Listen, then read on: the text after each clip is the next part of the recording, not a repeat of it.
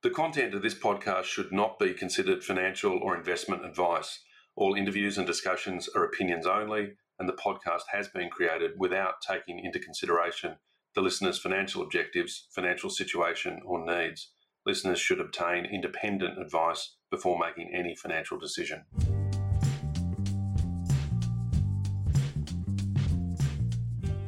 Hi everyone, welcome to this edition of Stock Doc. I'm your host, Dr. Nigel Finch.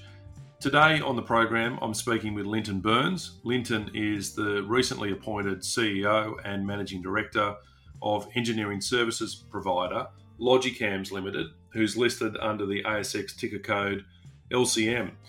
Linton, welcome to the program and congratulations on your appointment to CEO.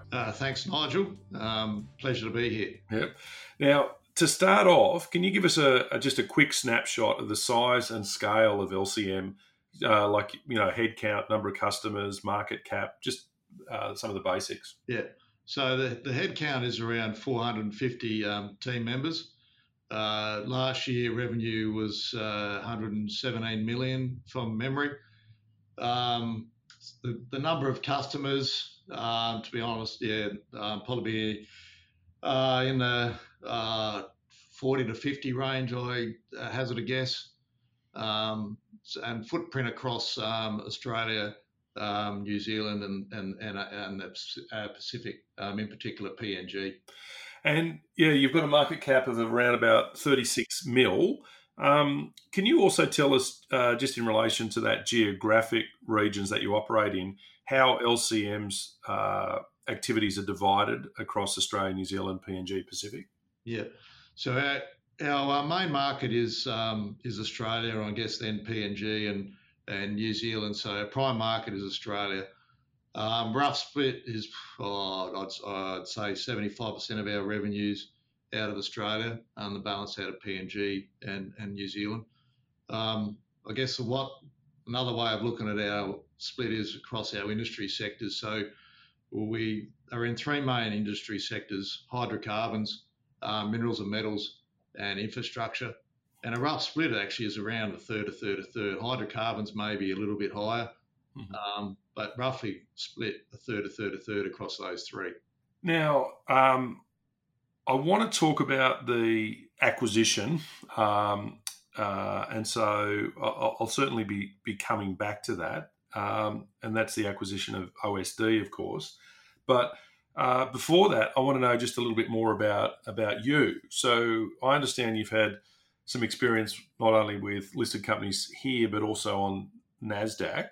Can you tell us a little bit about your qualifications and professional experience, and what drew you into this area of engineering services? Yeah, sure. So by qualification, I'm a chartered accountant, but I actually haven't practiced as an accountant for, I don't know, too many years now, maybe 25. I've been in business for a long while. Been very different industries. So spent a bit of time in media with the British Broadcasting Corporation in the UK back in the day. Spent some time with Equifax. Equifax is a global credit referencing service provider. I was GM in New Zealand for a couple of years with Equifax, and spent some time back in Europe as finance director, and also finance director of Asia Pacific with Equifax. Yeah. And then I had spent about 10 years with two listed biotech companies prior to joining OSD as CFO and Chief Operating Officer. And it was with those biotech companies, both were listed on the ASX, and one, Progent Pharmaceuticals, had a dual listing on the NASDAQ and the ASX.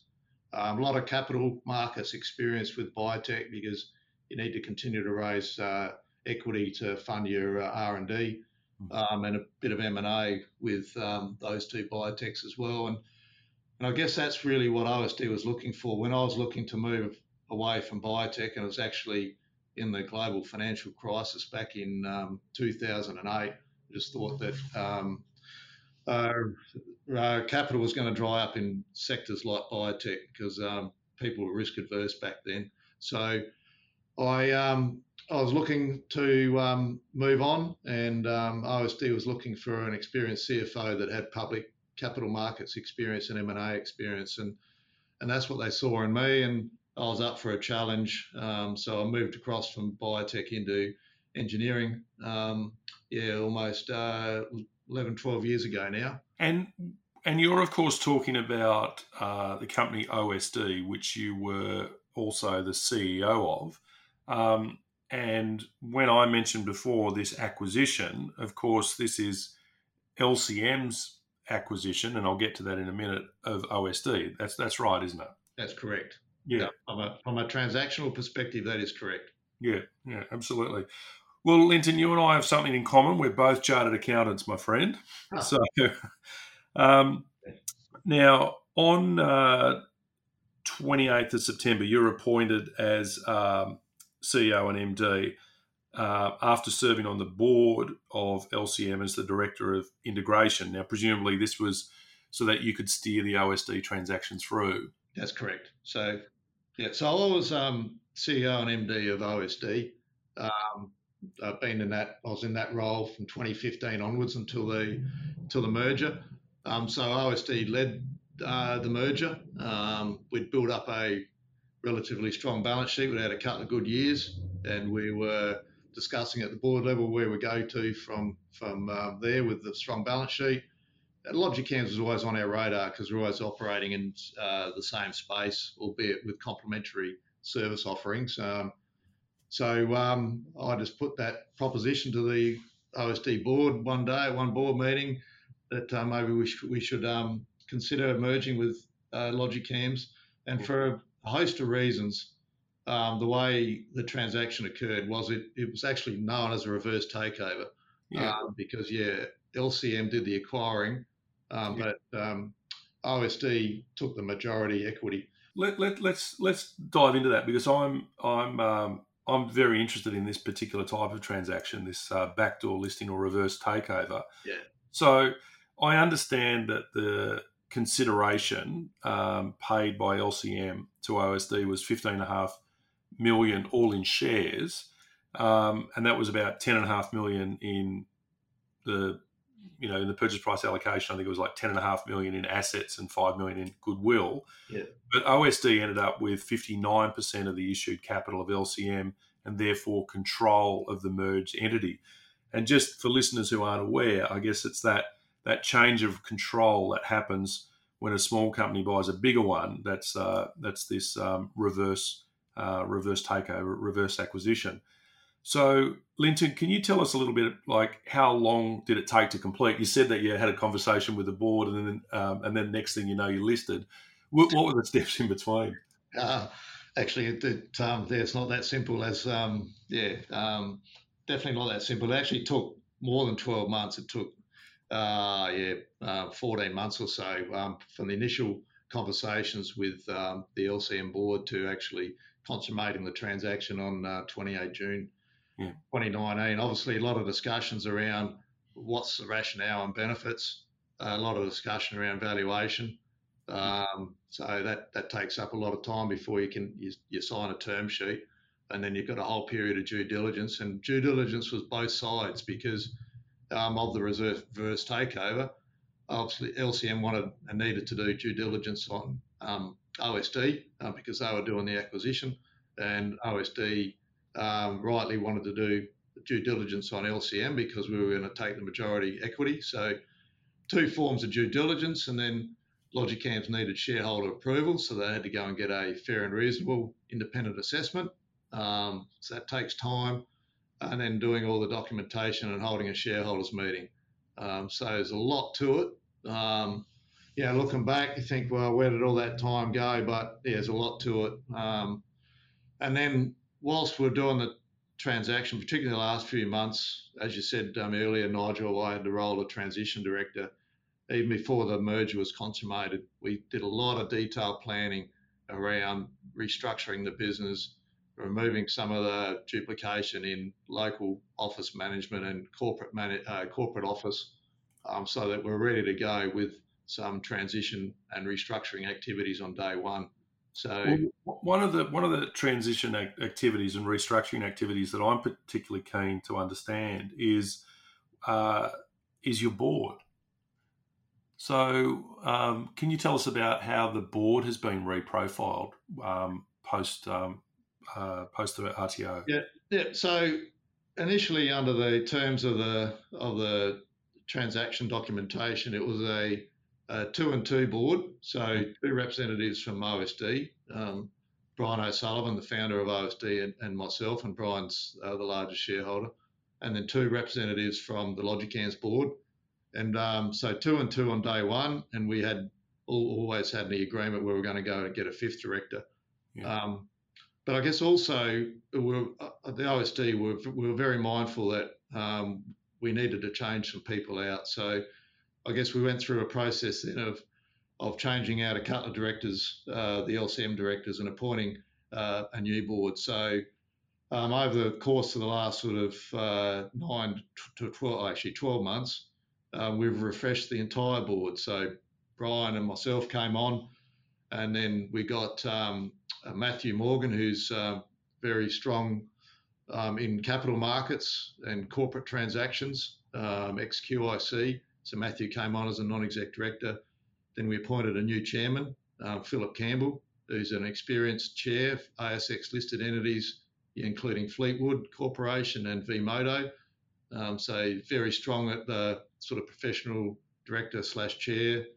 And then finally, just a couple of months ago, we appointed a very experienced legal and commercial legal director, Sarah Zelko. So we've refreshed the board, replenished the board, got a very strong board now with a lot of diversity. So yeah, we've done all that in the last 12 to 14 months. The board is now settled, and now it's about working together well to grow the company into the future. Well, it looks to me, from what I've read, that this looks like a very good acquisition for LCM shareholders. So LCM now has, I guess, 6 service lines. Can you talk us through the segments and their relative contribution to the group? Yeah. So yeah, we've got 6 service lines. So in no order: asset management, competency training, digital industry, pipelines, power or E&I, and process plant multidisciplinary. So with the combination of OSD and LCM, as I said earlier, they were very complementary. So what the OSD brought to it was really around pipelines and multidisciplinary. So asset management, I'll just go through them again and give you a bit of a feel for it. Asset management, probably one of the smaller business units, if you like, but it's got a lot of growth opportunity because a lot of assets have been built in Australia, particularly oil and gas assets over the last sort of 6 to 8 years, and also a lot of mining assets in WA. Historically, asset management has been Queensland centric, so we've got to focus on growing into WA and to New Zealand. So it's managing existing assets, integrity management, strategic asset management plans, critical spares, computerised maintenance management systems, those sorts of things. Competency training, that's disclosed in our accounts. That does about 6 or 7 million revenue per annum. That's a registered training organisation. The best way to look at competency training is that it trains in the areas which we provide engineering services. So that's around high voltage, around E&I, around control systems, around pipelines as well. OSD had a training arm called Pipehead, and we merged that into competency training. So a lot of blue chip clients, the clients that we serve from a service provider, engineering service provider perspective. We also provide training to their operators. Digital industry is all around controls and automation. So that's a growth area for us because there's a lot of change going from analog to changing to digital control systems, SCADA systems. So growth area. Pipelines, which is the heritage OSD part of the business, which is high pressure gas pipelines. OSD, I guess, was turning over sort of circa $40 million leading up to the merger. So that's the sort of contribution that provides to the merged entity. So design and EPC of high pressure gas pipelines, and also the operations. So we've got a pipeline asset services business as well, which is part of it. So it operates and maintains the pipelines once they're built. Power is around E&I. The electrification of assets mostly into mining, also oil and gas, and they're multidisciplinary. It's all the other. It's process. It's civil and structural, mechanical engineering. So sort of as a multidisciplinary engineering team, it's all those engineering disciplines that can perform the whole suite of the technical services. Yeah. Well, look, there's some interesting specializations that you've got there, particularly around the digital and asset management. I mean, although they may be relatively small contributors to the total group revenue at the moment, what I understand about the sectors that you operate in, there should be considerable opportunity going forward. So, what is the outlook? What's the outlook for some of the key industry sectors that you are, primarily focused on? Yeah, sure, Nigel. So, I guess one of the things I'd like to highlight is that, I guess the way we position ourselves as being a bit unique and different is that we actually provide whole of life services. So, if you look at it from an engineering perspective, we can get in on projects very early, the conceptual studies, and then do the front end engineering and the detailed engineering, even perform EPC. But then our asset management arm and our asset services arm operate the assets once they're built, and we can train the operators through our competency training. So we are unique in that we truly provide whole of life services on the assets. Some of the growth is around some of the areas that digitalisation, as I said before, is the change out from analogue to digital. So there's a lot of activity in that, particularly in the infrastructure space at the moment. So we've got some material sized projects for us in digitalising control systems for the water infrastructure for some of the state-owned government organisations. And then also mining is very strong. So particularly in the West Coast over in WA. With the impact of COVID, I think that Brazil has really struggled. Vale over there, which is the major competitor for Rio and Fortescue and BHP. So the iron ore prices held up very strong. So there's a lot of activity with those three iron ore producers maximising production at the minute. So there's a lot of work also there.